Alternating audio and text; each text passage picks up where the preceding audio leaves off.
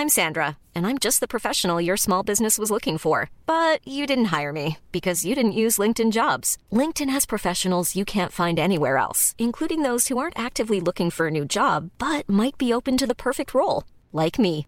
In a given month, over 70% of LinkedIn users don't visit other leading job sites. So if you're not looking on LinkedIn, you'll miss out on great candidates like Sandra. Start hiring professionals like a professional. Post your free job on linkedin.com/people today.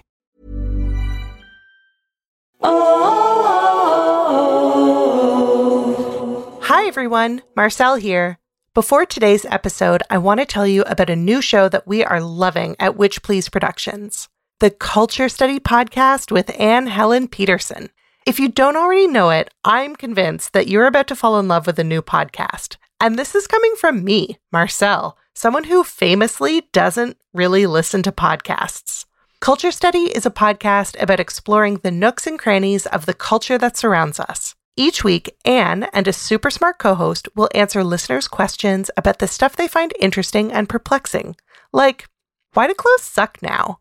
And is Paw Patrol propaganda, or is it not that deep? And, what's the deal with everyone I know getting a divorce? Just like Anne's tremendously popular newsletter of the same name, Culture Study Podcast is funny, insightful, and kind of weird. And it's guaranteed to help you become the most interesting person at parties. Listen to the Culture Study Podcast every Wednesday, wherever you get your shows. Who knows? Maybe you'll recognize some guests in the coming months.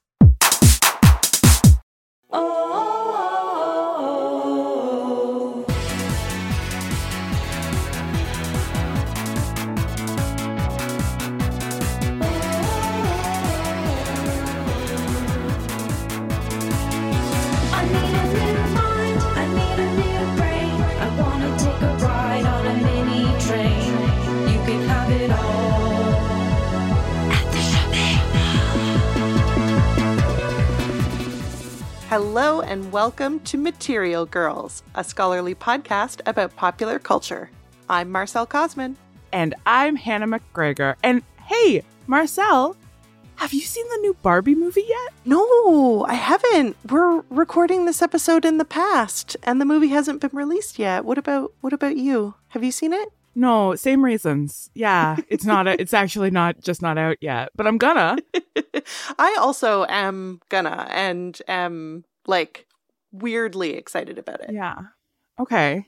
But listen, instead of talking about a movie that we haven't seen, I would love it if we could just play a little game. I mean, it sounds like the beginning of a Saw movie, but okay. Wouldn't know. Haven't seen it. Haven't seen any of them. Only know them from cultural references. Too scary. All right. Hannah, I have for you some Barbie trivia. Ooh, I like Barbie. I am bad at trivia. Let's go. This is going to be so fun. Okay. Good. Question the first. Barbie hit the shelves in 1959. What is Barbie's astrological sign? Libra. Ooh, good guess. That is incorrect. It's Pisces. Oh my God, Pisces was my first instinct. Oh, you should have gone with And it. then I stopped, I went back. I was like, she acts like a Libra. Question the 2. Barbie's full name is Barbara Millicent Roberts. Hannah, is Roberts her name from birth or a name she acquired from marriage? Barbie's not married, so it must be her name from birth. Correct. Barbie has never been married.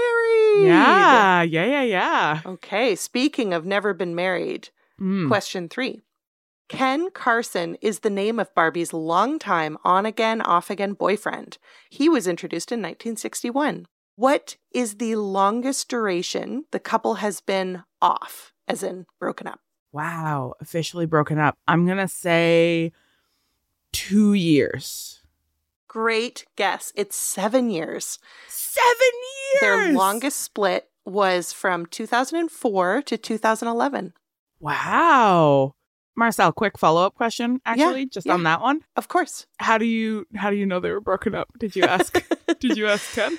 All of the answers to all of these questions I did gather from the internet, but it is important to know that this information is official. It is like Barbie canon. So Mattel Corporation advertising campaigns, Mattel Corporation like press releases, Barbie lore is like basically celebrity gossip for a person who isn't a real person. Really good stuff. Okay. Hey, Hannah, question 4. How many sisters does Barbie have? 1, Midge. I mean, Skipper. 1, Skipper. Skipper, that was close. Yes, Skipper is her sister. However, interestingly... Oh, does she have like a weird baby sister? Like a little toddler? Yes. Kelly. You're thinking of Kelly. Yeah. Kelly was introduced in 1995, but retired in 2010. So What a sinister thing to do with a child. Kelly's not actually working for us as a brand. We're going to retire her. Oh. So does that mean that Kelly is dead? I don't know. No. It means that Barbie decided that having a 4-year-old sister and no parents is sort of cramping her breezy lifestyle. And so she sent Kelly off to live with her aunt and uncle on a farm. Don't worry, Marcel, she's running free on a farm. Sure. Good. All right. Question 5. In addition to making Barbies of color starting in the 1980s, Barbie has had friendships with women of color since the 1960s. What is the name of Barbie's first Black best friend introduced in 1968? My gut says Whitney, but I think that's wrong based on your face and also just that I don't remember. But also, how can you have friends in the 1960s that don't exist until the 1980s? So first, the answer is Christy. Christy O'Neill was introduced in 1968. So here's what is getting sticky for us. Barbie is the name of the main Barbie doll. Yes. But we call all of the dolls Barbies, but that's just a consumer thing, like calling all tissues Kleenexes. Okay. They are not Barbie dolls. They are dolls. They're just dolls. And so Barbie has had friends of color since the 60s because Christy... That you could buy. Christy is not a Barbie. She's a doll. Gotcha. Released by the Mattel Corporation. Correct. Gotcha. But starting in the 1980s, they made Barbie into a woman of color? They didn't change her canonically, but they started making versions of Barbie. They started making, like, Black Barbies. They started making Latinx Barbies. The lore is rich and deep, and we simply don't have time. Ask me more questions. Okay, question 6. Barbie ran for president for the first time in 1992. When did she most recently launch a presidential campaign? 2016. So close. 2017. 2020. 2020? Yeah, candidate Barbie in 2020. And this time, she came with a voter. One voter. And a campaign manager. Voter? And the Barbie who ran for president in 1992 was Black. Very exciting. Wow. Incredible. Wow. Okay, last question. This is a true or false question, and it's kind of a leading question. I really only threw it in because it is funny. In 1997, the band Aqua released the song Barbie Girl. Hey, Coach, can we get a little stinger here? Hiya, Barbie. Hi, Ken. You want to go for a ride? Sure, Ken. Jump in. I'm a Barbie girl in the Barbie world. Do. Yeah, thank you. It remains one of the best-selling singles of all time, and yet Mattel sued Aqua for trademark infringement. Aqua then countersued Mattel for defamation. In 2002, the U.S. Court of Appeals ruled that, quote, the song was protected as parody, and, quote, true or false. On throwing out the defamation suit against Mattel, the judge advised the parties to, and I quote, chill, end quote. I mean, I really want to say false. You made that up. But you know what? Based on context clues, I'm going to say true, and that rules. I know, it's so funny. All right, thank you so much for indulging me. I had Such a hoot putting that together. I loved getting a peek into the Barbie lore, and you know that it's just made me hungry to know more about this weird doll and the weird corporation that makes her. Amazing. Well, let's get into it. Okay, Marcel, it's time to ask why this, why now? Which is a very materialist question. So a quick reminder, and FYI for new listeners, what we're going to be doing here is a materialist critique, which is a kind of scholarly engagement with a cultural text. The materialism part means we look at modes of production, moments of reception, and the historical and ideological context for both. Fancy. So doing a materialist critique gives us the opportunity to ask, why this, why now? Or, in the context of today's episode, why this at that time? Yeah, why this then? Why this, why then? Why this, why then? Okay, so we're interested in stuff that is zeitgeisty, mostly because I love saying that word. And that the zeitgeist changes over time because popularity ebbs and flows, just like inflation. Sorry, I'm reading the script here, Marcel. Is that a typo? Ebbs and flows like inflation? Nope. Just a casual reference to economics to set the mood for this section. So is that what we're going to be talking about today? Yes, we are going to have a super fun conversation about economics, but particularly, we're going to talk a little bit about nostalgia and about 90s Barbie nostalgia, because I gotta say, this new Barbie movie has me feeling like all my feels about the 90s. Yeah. I mean, I don't think it's just you. Like, I feel like everybody's wearing 90s fashion now. I know. And you know what? It didn't look good then. And it looks fine now. It looks fine Young now. people, Follow your bliss, people. Whatever you're doing, if it makes you happy. Yeah, keep doing it. Just put all of those weird clips in your hair. Okay, Hannah, I have a question for you. All right. Tell me, did you play with Barbies as a kid? I know you had Totally Hair Barbie. I absolutely played with Barbies as a kid. We were one of those like hippie households where my parents didn't want to buy me plastic toys, and they didn't like that Barbie presented a like unrealistic model of femininity, and I didn't care. I wanted them. I wanted to play with them. I loved their clothes. I loved their fashion. So I had some Barbies. I did not have a ton of Barbies. I had 3 older cousins who had a like all female who had a remarkable Barbie collection. And when I would visit them, we would do these like epic Barbie make-believe games, like soap operas, just like elaborate narratives with their Barbie collections. What about you? So I was an only child, so I spent a lot of time playing in my room alone with my Barbies. And you know what? I had very strong anti-Barbie sentiment when I was a teenager, but I gotta say I got over it. It's just experiencing the various waves of feminism within your own heart. Yeah, Barbie was a huge part of my childhood. And, you know, I think like for us as millennials, part of the reasons why Barbie was so impactful for us in the 90s is maybe kind of specific and something that I want us to talk about a little bit, maybe a lot. Maybe it's like kind of the whole thing I want to talk about today.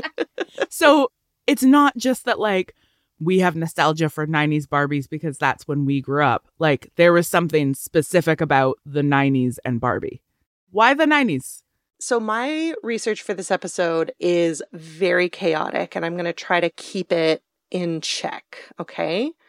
So Barbie's popularity peaked in the 90s. And so it's not a coincidence that like we remember her being so ubiquitous at that time. She has not always been that ubiquitous. There was a particular stretch in the 90s when she was like the thing. And there are a few reasons why I think this is the case. One that's kind of interesting is that our parents would have been seeing ads for Barbies for their entire lives. That's interesting. So we were like the first generation whose parents had like always known about Barbie. That's So right. it sort of naturalizes it as a toy. Mm-hmm. Mm-hmm. Cool.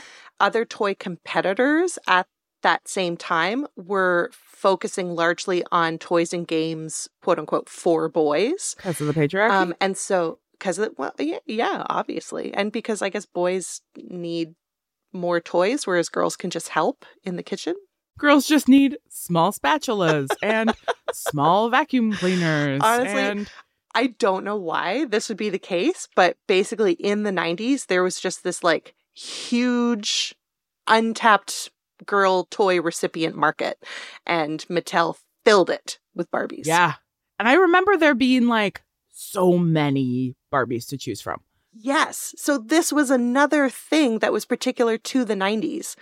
Like we said, the Barbie had been around since 1959, but in the 90s, this is a quote from 90stoys.com. Good research, Marcel. I know. I went everywhere for this episode. Quote, Mattel unleashed a whole new wave of creativity and fashion, end quote, through its Barbie dolls. So like we saw so many different styles of outfits and so many different options for like Barbie accessories. And I don't know why I didn't include this in here, but it also wasn't until the 90s that Mattel licensed Barbie merchandise. So there had not been Barbie merch prior to the 90s. So like all this stuff is like working Barbie branded like backpacks. Exactly. Yes. There was also like a Barbie fashion designer game available on CD-ROM. It's like one of the first design games. And it was Barbie. And it was marketed at girls. Oh my God, we could do anything. We could have any job. Yes, yeah. So the slogan, "We girls can do anything," started in the mid 80s, but it really, really kicked into gear in the 90s when we got a whole new roster of like Barbie career possibilities. Yeah. And that is the same era that we got Barbie first running for president. And I think this is a big deal against an incumbent, right? So like historically in the US, incumbents win. Barbie is here to get Bush Sr. out of office. Exactly. I know. Honestly, I know. Barbie, iconic. So like Barbie is such a complex toy because of how some people see her as like sort of symbolic of women's emancipation, right? Like she's unmarried, she owns her own very fabulous home, multiple cars, a camper van. She basically like takes care of her siblings. She has 500 jobs. She has 500 jobs. Like she's got so many PhDs. I don't know how she does it. It's incredible. Whereas, as you pointed out with like the concerns that your parents had, she's also like very reasonably perceived as an anti-feminist toy because of the way that she sells girls on consumerism and on a very impossible body type and particular types of beauty standards. And yeah, I remember it being like a really sort of early feminist messaging for me was people pointing out how impossible it would be to walk if you had Barbie's feet and breast size. That like functionally they'd made a body that couldn't move through the world, and that was like, whoa, metaphor. I know. Whoa. I know. Oh man. Okay. Another kind of key thing here is very, very sort of broad, and I think really deserves a lot more research than what I had time to do. But it's so interesting. Do you remember, Hannah, this period in the 90s when we thought of toys as an investment? Yes. The Beanie Babies craze. And definitely that was, I think, the turning point into a sort of relationship to toys where adults would buy them, like would buy limited edition and then keep them in their packaging with this idea of like, if you get every new special edition Barbie and you have them all in your package, in their packaging, one day, ... profit? Like, really, everybody was very unclear about, I think, about exactly how they would become rich, but you were gonna. Yeah, absolutely. And the toy companies leaned into that, right? Of course they did. It made people buy things. Exactly. Like they packaged Barbies with the term collector's edition on the package. Yeah. Like, how fucking wild is it for the toy company to tell you that this product that they've just launched like 2 million of onto the shelves, like, is a collector's edition? It's like, oh, well, I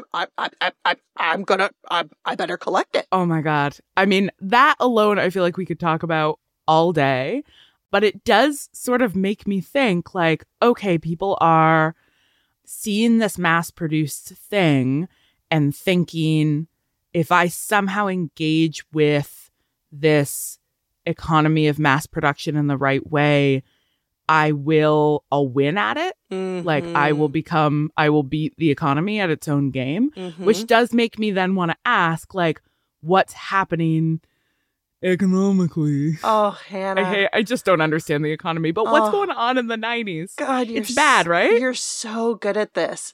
So actually, the 90s as a decade was a pretty prosperous decade. Okay. But the first 2 years of the 90s were pretty bleak, especially for boomers. Sorry, I shouldn't laugh at them.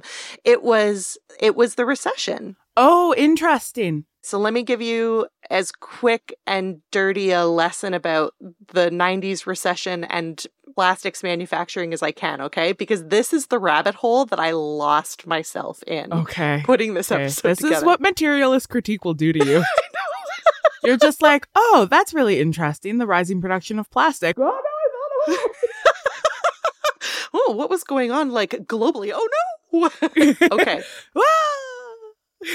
In 1990, Iraq, headed by Saddam Hussein, invaded Kuwait. So the U.S. and a bunch of allies invaded Iraq. This was the first Gulf War, okay? According to the Canadian government's webpage about the Gulf War, because it has one, I'm going to quote this, okay? Because this is government propaganda. Let's go. This is some government propaganda. Quote, the West was very concerned with Iraq's ability to restrict access to a large part of the world's oil supply. Period. New sentence. The United States and other countries began to call out Iraq for their human rights abuses. Period. Those two sentences do not follow. I mean, they follow each other back to back. But they're like, listen, we were really worried about having access to that oil. So we were like, oh, you actually might be, I think, abusing human rights. And we should actually, for the good of the people, we should probably invade. Yeah. So it is essential to understand that Iraq's invasion of Kuwait caused something called the 1990 oil price shock. Okay, so this was a spike in oil prices that contributed directly to the recession that impacted much of Western Europe, Canada, the US, Australia. Okay, yes. Following the recession, most of these countries did great. Okay, economy picks right back up. This is a pretty short oil shock compared to the like OPEC crisis that happened in the 70s. It was only like technically 9 months. Okay. And yet it occupies such a like huge space in the psyche of like, oh, well, the 90s recession. Okay. So this has me thinking about plastic manufacturing, because where does plastic come from, Hannah? The same place as oil, right? Yes, it's a petroleum. It's a petroleum byproduct. Yeah. Yeah. So when we make plastics, we're drawing on the same resources. And so an oil shortage may be also a plastic shortage. Yes. It isn't that ExxonMobil makes plastic, but ExxonMobil is in bed with Procter & Gamble. Does that make sense? Yeah, absolutely. Of course. Yeah. So bear with my rabbit holing, okay? So big plastic and big oil are friends. Big plastic and big oil are siblings. They're big plastic and big oil are father-son. Is big oil daddy? Big oil is daddy. Okay. Big plastic is sonny. Ew. Disgusting. Gross. Simply disgusting. So, quick tangent, Hannah. Do you remember how in the 90s... Reduce, reuse, recycle. Reduce, reuse, recycle. That's right. I have read a little bit about the fact that the incredibly widespread public education campaigns focusing on recycling were plastic manufacturer propaganda to discourage us from doing the actual important one, which is reduce, which is consume fewer plastics. Yes, absolutely. It was absolutely them being like, guys, don't even worry about it. You can use as much plastic as you want because just give it back to us and we'll for sure not put it in the ocean. Wherever we're going to put it, don't even worry. It's not the ocean. Don't even worry about it. It's cool. So like these public service campaigns were textbook public misinformation campaigns. Yeah. Textbook. And it went on for decades. And we are right to be angry. Okay, so part of this misinformation campaign comes from the fact that in the 80s, plastic was experiencing a deteriorating public image. Okay, so NPR did some phenomenal research about this. They looked at industry documents throughout the decades. They found evidence that the executives from oil and gas giants and plastics people, so like Exxon, Chevron, Procter & Gamble, they met together in 1989 to discuss how to solve the image of plastics. And lo and behold, the 90s has a very mainstream, widespread public campaign about recycling plastics. And meanwhile, these companies continue to make billions of dollars selling us on new plastics. So this is wild. Okay, so here's why these things are related, right? So the oil shock of the 90s stresses out these companies at the same time that they're trying to restore plastics' public image. And they can't do that if it's expensive to produce new plastic, right? Yes. New plastic has to be cheap enough. So the oil has to be cheap enough that no one's noticing that they're not recycling. So that also freaks out the plastics industry because it makes everything more expensive. Exactly. Okay. Exactly. But they come back. They come back after 9 months. They come back after 9 months. I did my best at looking at like the actual like. It says here in the notes that you looked at Statistics Canada, I did. Bless you. So according to Statistics Canada, the plastic products industry grew steadily between 1990 and 1996. Okay. So that's despite an oil price shock. According to the Association of Plastics Manufacturers, which is a European organization, global plastic production experienced, and I quote, continuous growth for more than 50 years, end quote, beginning in the 1950s. The British Plastics Federation has this incredible webpage. It has like 10 posters depicting the history of plastic in like a series of significant moments. Okay. Gonna print those out and put them up on the wall. They call it, quote, the significant developments and milestone throughout the history of plastics dating back to 1284, end quote. And I need you to know, Hannah, it includes the introduction of Barbie in 1959. Of course it does. Of course it does. So we've got this plastics industry reeling from a brief recession, desperate to reintroduce plastic into people's homes, into people's consumer decisions. And then we've got essentially sort of a misinformation campaign that allows the plastics industry to like continue to produce plastic at an unsustainably, like that functionally sort of subsidizes plastic production, like makes plastic cheap. And creates in the mind of the consumer like a reassurance that it's okay to produce new, not recyclable plastic because so much of it is going to get recycled anyway. So we're not thinking about plastic toys and thinking like, well, that's more garbage. We're thinking like, this is a toy. Especially not if we're being taught to treat them as collectibles. Exactly. And at the same time, we've got this sudden massive brand expansion of Barbie, not only into like so many new models of the dolls, but also like plastic lunchboxes and functionally plastic backpacks and plastic. Okay. Barbie in the 90s was a fucking was working for Big Plastic. Oh my God. Not only was she working for Big Plastic, Barbie is Big Plastic. Oh my God. Yet another example of how corporate lean-in feminism ultimately sells us all out. We were impressed because she had 500 jobs, but it turns out that she's been secretly fucking the planet. The entire time. God damn it, Barbie. I know. So you see why the research for this episode nearly killed me, right? Oh my God, but so fun. So fun. On top of all of this context, are we also going to talk about theory? Yeah, we are. Yeah, let's do that. Let's do that now. Good. I'm so excited.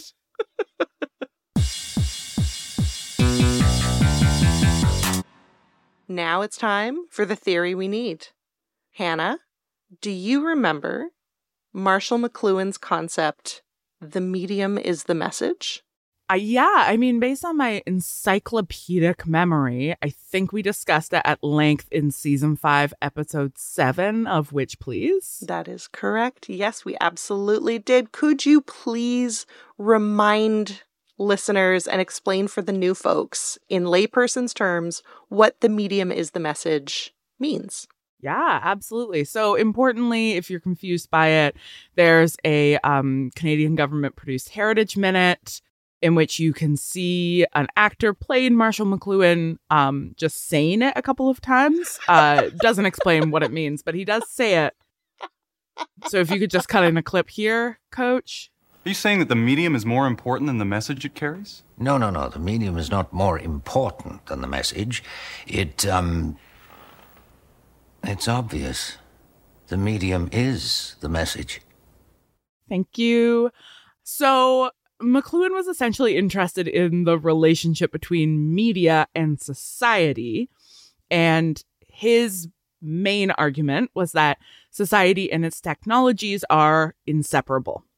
So he argued that society and technologies are inseparable because the effect of any new technology is so powerful, so far-reaching, that it will necessarily change the culture that embraces it. Yes, beautifully put, Hannah. Generally speaking, McLuhan is talking about what at the time were called electric technologies, which we don't really talk about that anymore because electricity is so ubiquitous now. Now we're thinking about digital. But he was deeply suspicious of these technologies because rather than extending the body like a shovel extends my arm, electric technologies kind of replace brain function. Yeah, like how my phone remembers things, so I never have to. Exactly.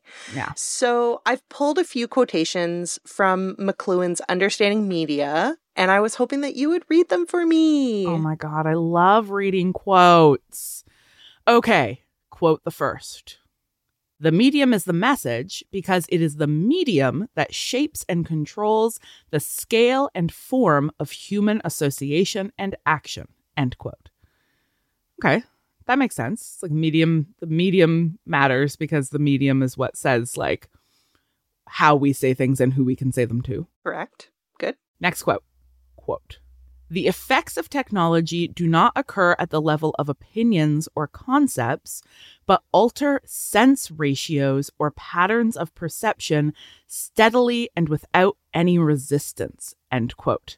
Mm-hmm. Oh my God. Yeah, absolutely. This is like the way that social media hasn't like created trolls. Like it didn't turn people into trolls, but it creates the sort of possibility of being inundated at a scale previously impossible by the opinions of assholes in a way that then creates the perception that people are worse than they used to be.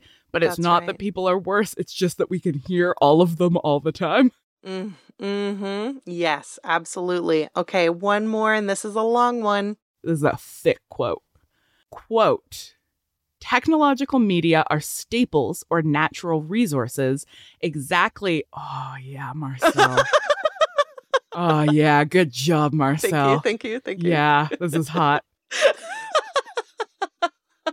Exactly as are coal and cotton and oil.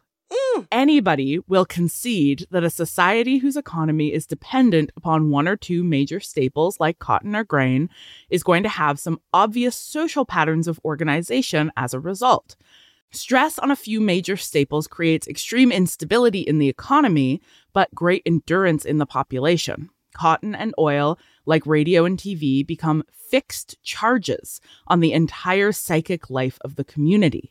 And this pervasive fact creates the unique cultural flavor of any society, end quote. Mm-hmm. Okay. So this is great, right? This is an extension of this idea that like the technologies that dominate our society shapes our economies, our understanding of the world, our psychic lives. This is at the heart of a lot of the arguments happening in the 1950s, for example, about like why Canada needed its own broadcasting corporation and its own television and its own, because like we needed our own infrastructure, because like you need to have those technologies if your society is going to be like organized around them. Yes. Yeah. If your society isn't organized around your own infrastructure, it's going to get organized around somebody else's infrastructure. For sure. But there's also this like such an intriguing connection here between media and the like material resources that like allow an actual, you know, that are central to an actual economy, and that remind us, as the like plastic company propaganda does, that they're kind of like that technologies of communication and our relationship to material resources are kind of inextricable. Absolutely. Yes. Yeah. Thinking of technological media as a natural resource and thinking of natural resources as media, I think really helps us to understand why, for example, Alberta, even though we know that we're running out of oil, Alberta as a people incapable of thinking beyond oil and gas production, right? Yeah. That's the endurance in the population, right? So it's like economy unstable, solution, lean harder into oil and gas production. Yeah. Oh my God. Okay. So media is a resource. Resource is a media. Yeah. Yeah. Okay. Great. So listen, there are a lot of moving parts in this episode. My brain is stressed to capacity. So now we're going to use McLuhan to segue into your friend and mine, Roland Barthes. Roland Barthes. Similar historical period, different language and country. Totally. So right around the same time, 1950s, that McLuhan is freaking out about electric technologies. Roland Barthes is writing a series of essays on things that were at the time current events. Not so current anymore, but still, I would say, prescient. So folks might be familiar with these episodes. They're published in a book called Mythologies. And we're going to look at Barthes' analysis of the myth of plastic. Oh my God, is an essay in Mythologies about plastic? He does. He had gone to a plastics exhibition and I think was like very stoned because he's like into it. Oh my God, it's me. Am I the modern day Barthes? Yeah. It reads very much as like, whoa. Whoa, man. Oh man, It's have you very seen cool. this shit? So he, in this essay, describes plastic as, quote, more than a substance.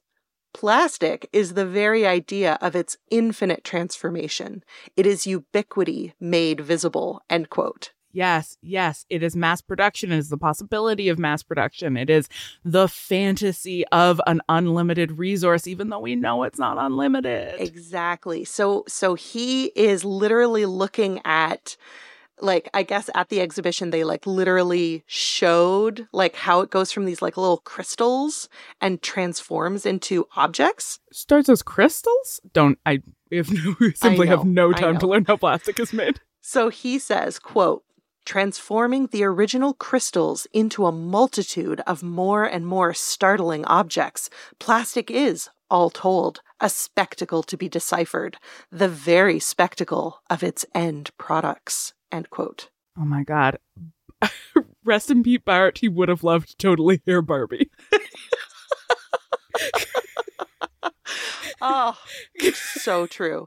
Totally Hair Barbie is absolutely a spectacle. What a spectacle. That is the spectacle of the end product. Mm-hmm. So what do you think, Hannah? Talk to me about this phrasing. Plastic is the spectacle of its end products. What do we make of this? I mean, it's so interesting because I feel like culturally, we don't see, engage with, or talk about plastic as a raw material. That's right. In a way, like with so many other raw materials, we have a kind of shared cultural sense of like, paper is made from trees and we think about trees. I said we don't have time to get into how plastic's made, but I don't know. And that's really surprising because I came up in the era of short educational videos taking you inside a factory to show you how something's made. Totally. But I think also that might be partly because plastic is also not the raw material, right? Plastic is the product. It's the byproduct of petroleum. Oh my God. Oh my God. So even my attempt to think about plastic itself fell immediately into the spectacle of the end product. Yes. Yes. Okay. Another thing that Beth points out that is so mythical about plastic is that, and I quote, it can become buckets as well as jewels, end quote. And because of plastic, quote, the hierarchy of substances is abolished. A single one replaces them all. The whole world can be plasticized, and even life itself, since we are told they are beginning to make plastic aortas, end quote. Life in plastic, it's fantastic. Plastic is particularly, in the mid 20th century, being positioned as this like it's a similar era to brutalist architecture when they were making everything out of concrete. There's this real interest in the sort of democratizing function of a single medium that everything could be made out of. Yes. And that democratization is something that is highlighted in this last long quote that I would love for you to read for us. Quote, "The fashion for plastic highlights an evolution in the myth of imitation materials. It is well known that their use is historically bourgeois in origin. But until now, imitation materials have always indicated pretension. They belonged to the world of appearances, not to that of actual use. They aimed at reproducing cheaply the rarest substances, diamonds, silks, feathers, furs, silver, all the luxurious brilliance of the world. Plastic has climbed down. It is a household material. It is the first magical substance which consents to be prosaic." Ugh, I love Bart.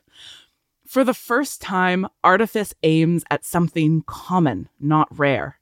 And as an immediate consequence, the age-old function of nature is modified. It is no longer the idea, the pure substance to be regained or imitated.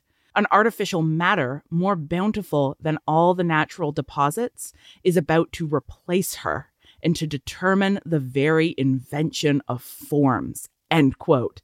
Yeah. Yeah.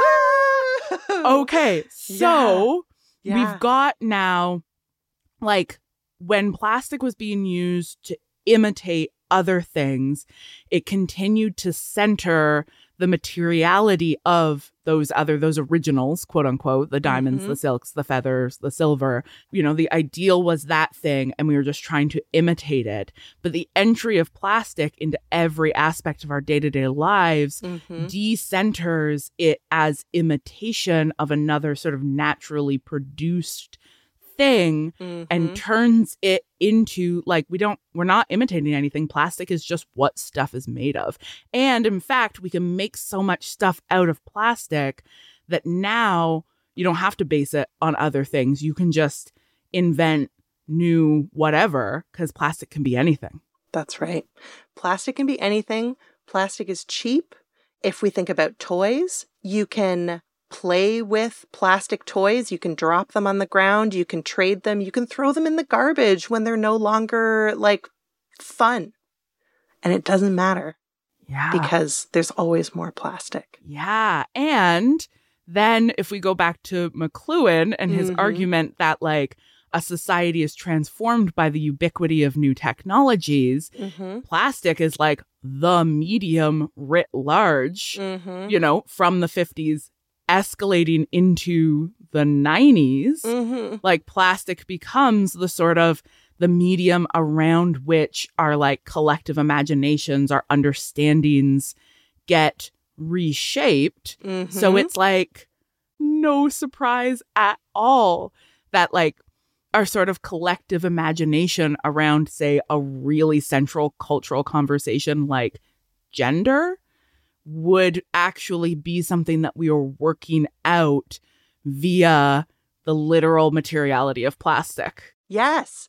As I was putting this together, I was thinking like, okay, so like if the medium is the message of plastic just plastic? Like, is the message of plastic just consumerism? Just consumption?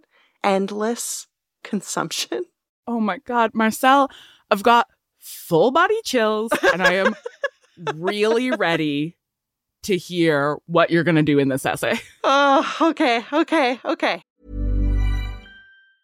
Jewelry isn't a gift you give just once. It's a way to remind your loved one of a beautiful moment every time they see it. Blue Nile can help you find the gift that says how you feel and says it beautifully, with expert guidance and a wide assortment of jewelry of the highest quality at the best price. Go to BlueNile.com and experience the convenience of shopping Blue Nile, the original online jeweler since 1999. That's BlueNile.com to find the perfect jewelry gift for any occasion. BlueNile.com.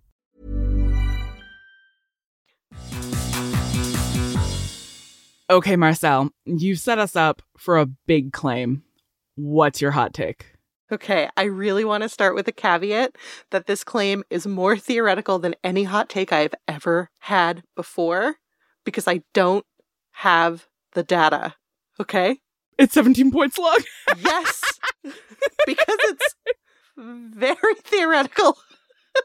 Okay. Okay. Everybody, I need you to know that usually our in this essay, statements are like 1 to 2 sentences, and Marcel's is 5 bullet points. Yeah, with multiple sentences in each bullet point. Okay, I'm ready. I'm ready. Ready. Okay. The recession in the early 90s, paired with the increasing lobbying power of plastics manufacturing and the oil and gas sector, created a consumer culture wherein plastic toys proliferated, yet were simultaneously perceived as valuable, a potential investment in one's future, something to buy and something to save. As an iconic toy whose popularity peaked in the post-recession climate of the 1990s, Barbie is a perfect microcosm of the myth of plastic. Like the medium out of which she is made, Barbie gives us the illusion that she can be anything, and that by living vicariously through her, so can we. But Barbie can't actually be anything. She can only represent the fantasy of possibility. She is pretense incarnate. Moreover, our capitalist relation to Barbie is likewise a pretense. Many of us were encouraged to believe that collecting Barbies would be an investment in our own financial success. We collected Barbies that were marketed to us specifically as collector's editions. But the reality is that so many people collected these special collector's editions that we ensured our future market oversaturation, meaning that these collector's editions are worth less than what our money would have been worth if we just stuffed it in a mattress. Ultimately, Barbie is the promise of liberal feminism. She provides an optimistic and intoxicating incentive to literally buy into Petro-Capitalism, a mode of production that has and continues to threaten the possibility of our own futurity in this essay. I will. Okay, so I was right when I said earlier on that Barbie's just lead-in feminism fucking us all over. Yes. Yes. Yes. Oh my God. I'm sorry, that was such a long thesis, but every part was essential. I feel like I just came. I'm gonna go lie down and smoke a cigarette. That's it. That's all I got. I'm out for the rest of this recording. For the rest of the series. I mean, that's it. That is like, it's so complex and I love it. And okay, so as I'm wrapping my brain around all the moving parts of this, I want to start with the feminism and work backwards. So Barbie herself, she's not a medium. Plastic is her medium. Barbie is a metonym for plastic. For folks who haven't been studying classical rhetoric recently, a metonym is a rhetorical device where something that is a part sort of rhetorically stands in for a larger whole. So, for example, when we are talking about the large, like, media infrastructure that produces and disseminates news, we will often call it the press. And that's a metonym because the press is like the physical thing that you print newspapers on it. But we refer to this whole complex industry as the press, or the royal family and everything involved in the monarchy is sometimes referred to as the crown. Which is like the one physical object. So similarly, Barbie has a sort of metonymic relationship to this really complex industry that undergirds her existence, her production, her materiality, her popularity, and that is plastic as a medium and a material, which McLuhan demonstrates to us are kind of inextricable in late capitalism, which is such a helpful thing to remember, that like the medium is the message means that the message is the like that they go back and forth, that like understanding the materiality of media also means you can understand the media functions of material things.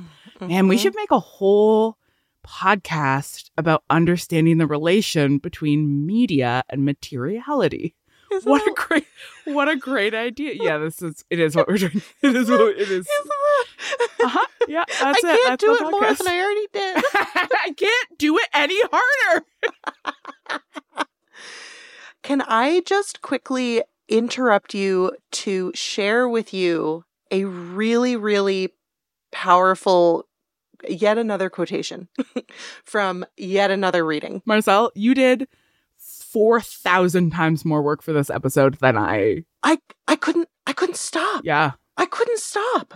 And then I got to a point where I was like, I got to start hyperlinking all of my sources because I can't keep track. I couldn't stop consuming. Good joke, coach. Good joke. Okay. So I wasn't sure when this would be useful, so I just sort of plugged it in at the end as just a little treat that we can pull in at any time. A dessert quotation. Just a little dessert quotation. Okay. This little nugget comes from an article written by Charlie Squire, which Coach sent me while I was doing research for this episode, and which Coach sent me because friend of the pod, Jackson Bird, had restacked it on Substack, which is a new social medium that I'm slowly trying to... I don't know what it means to restack something. Me neither, but it sounds... Bless you, Jackson. Sounds cute. Anyway, so... Okay, the article is called Mattel, Malibu Stacy, and the Dialectics of the Barbie Polemic. We simply don't have time to discuss what a dialectic is. We absolutely do not. And it's not because neither of us understand it. But if you, listener, are somebody who really understands, really gets what a dialectic is, write it and let us know, and we'll have you on an episode to explain it to us. Okay, so here is the quotation. Okay, you ready? Yeah, so ready. When we speak about Barbie, it is shockingly easy to recognize her personhood, to describe who she is. It is much harder to talk about Barbie in terms of what she is. A combination of plastics available for purchase. End quote. Marcel, I'm going to point out that in reading that quote, you accidentally changed the phrase what it is to what she is, which is a pretty good indication of exactly what the quote's saying. Oh my God. Okay, so let me just reread that so we can hear the difference. Quote, when we speak about Barbie, it is shockingly easy to recognize her personhood, to describe who she is. It is much harder to talk about Barbie in terms of what it is. A combination of plastics available for purchase. It feels wrong. End quote. Feels wrong. Yeah, it does feel wrong. It feels wrong to be like Barbie, like it. It's a chunk of plastic and a very elaborate marketing campaign. Yeah. Barbie is just marketing for plastic. Which is exactly what Aqua's song is saying. Aqua's song, I mean, honestly, like, life in plastic, it's fantastic. You can brush my hair, undress me anywhere. Like, I kind of get why Mattel was like, shh, Aqua, don't say it out loud. Don't stop talking about the fact that this is a plastic thing. Imagination, life is your creation. Come on, Barbie, let's go party. Yeah. The other thing that this just evoked for me is the conversations happening around plastic surgery in the 90s, which I feel like sort of the 90s was the era of the mainstreaming of plastic surgery. And while plastic is being used in a different sense in the phrase plastic surgery, because like plastic is also an adjective that refers to something being like malleable or changeable. So like plastic surgery is about like sort of the malleability, like the transformability of the human body via surgical intervention. The discourse around plastic surgery conflated the two in the sense that it was like, oh, we're turning our bodies into plastic. Like and so we get like conversations about like breast implants as though they're like chunks of plastic. Though like, I don't know, is silicone plastic? I assume it's a petroleum byproduct. So there might actually be like the literal inserting of like plastics or plastic-esque things into our bodies. And that's kind of the whole point about like plastic arteries and plastic, that like our bodies are becoming plastic, the adjective, in part via what Bart is saying about the sort of replacement of nature with the ideal of plastic as like a space of total imagination. And there's like, I think some sort of intriguing liberatory possibilities in that, in the sort of decentering of nature as the sort of primary way to think about us and our bodies. But it is like that era of like our bodies have become transformable is tied into these anxieties about like, what if we ourselves just become plastic things? Right.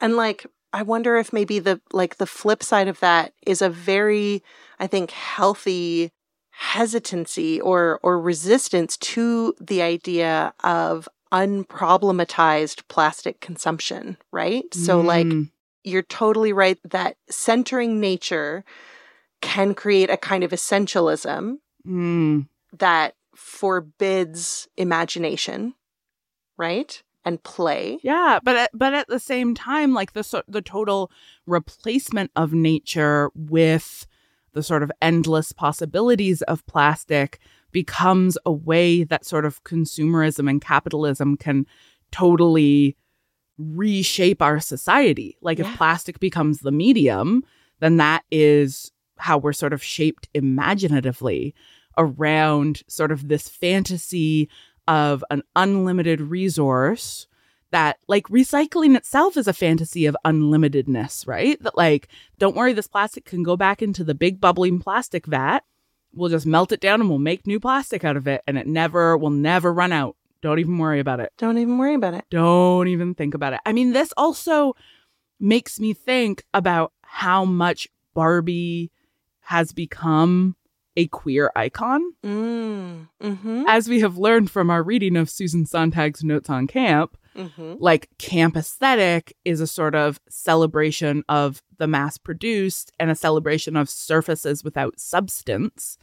And Sontag's argument is that a big part of that is that queer people have understood that like a focus on appearances and aesthetics might be a way to get liberation, essentially. Like if we agree to do everybody's makeover, cut everybody's hair, and redesign everybody's homes, maybe they won't hate crime us or put us in prison for being gay. Like that's the idea, right? And so this fixation on surfaces, on plasticity, on transformability, on play, on artifice, like that all makes sense to me as part of a conversation about queer aesthetics as well. And all of the possibilities that plastic gives us are still possibilities without plastic. But because of the power and because of the way that plastic has fundamentally shaped our society, we can't even imagine these kinds of possibilities without feeling like plastic is the thing that makes them possible. Do you kind of see what I'm saying? Like, I really do see what you're saying because the medium's the message. Yeah. Yeah. Your point, Marcel, about the way that like plastic is the way in which we imagine unlimitedness, when in fact, imagination does not need to function through a metaphor of plasticity. And the absence of plastic would not mean the absence of creativity or a return to some sort of like essentialist fixation on nature. Really makes me think about how like the linking of plastic to unlimited possibility is fundamental to a global economic order that wants us to understand petroleum as synonymous with endlessness, as synonymous with unlimited possibility, that wants to link those two things together inextricably, so that when we think about an end to plastics, an end to petroleum, an end to oil, so many people immediately start thinking about the loss of freedom. That's right. That if we can't have all the plastics we want, then do we lose the ability, like, do we become less free? Do we globally become less free? Do we become imaginatively less free? Do we have to return to some pre-plastic world? Even financially or class-based freedom, right? Like Barth was saying about the democratization of plastic. So like, oh, well, all of a sudden, is it only going to be rich people who can have certain things because the rest of us can't afford to have those things? Yeah, that fundamental infiltration of plastic into the imagination of what it means to be free. I mean, into the imagination of what it means to imagine really now leads me to think that Barbie is actually like a really good explanation for our global climate crisis. Honestly, Hannah, I think you're right. You're still going to see the movie though, right? Can I be honest? After this conversation, I don't know. I mean, probably. I'm probably going to go see it, but like, I might not. I'm going to see it, but I'm just going to yell Bart quotes at the screen while I'm there. I'm going to see it, but I'm going to be real critical of it.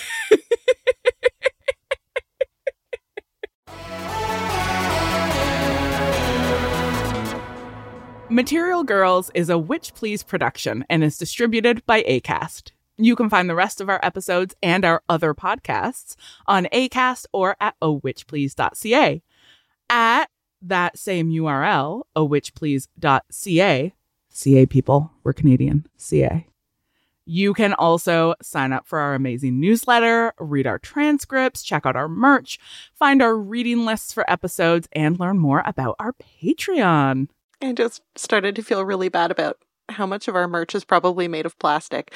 If you have... which please needs to divest from plastic. Help! If you have questions, comments, concerns, thoughts about plastic and our, the mechanisms through which we continue to proliferate it by selling you merch or praise, come hang out with us at owitchplease on Instagram or Twitter.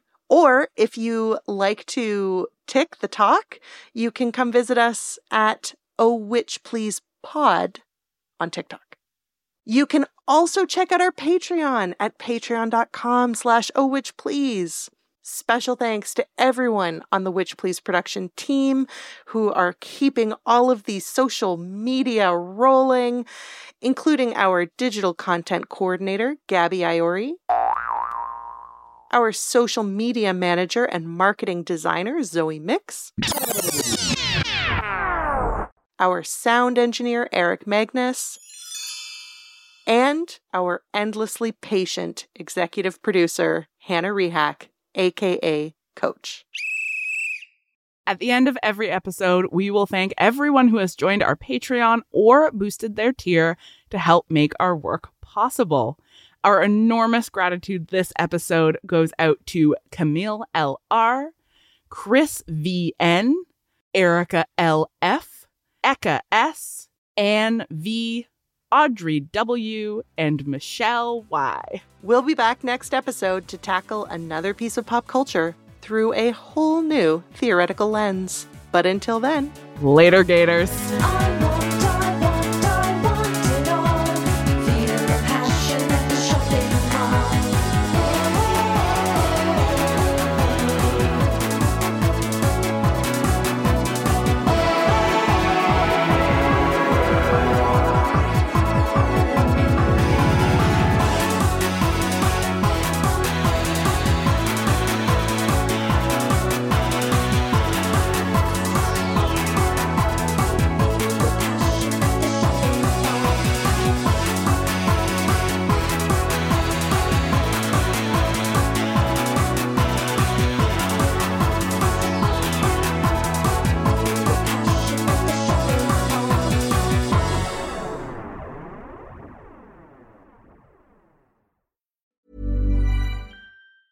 Hi, I'm Daniel, founder of Pretty Litter. Did you know cats tend to hide symptoms of sickness and pain? I learned this the hard way after losing my cat, Gingy. So I created Pretty Litter, a health monitoring litter that helps detect early signs of illness by changing colors, saving you money and potentially your cat's life. Pretty Litter is veterinarian developed, and it's the easiest way to keep tabs on your fur baby's health right at home. Go to prettylitter.com and use code ACAST for 20% off your first order and a free cat toy. Terms and conditions apply. See site for details.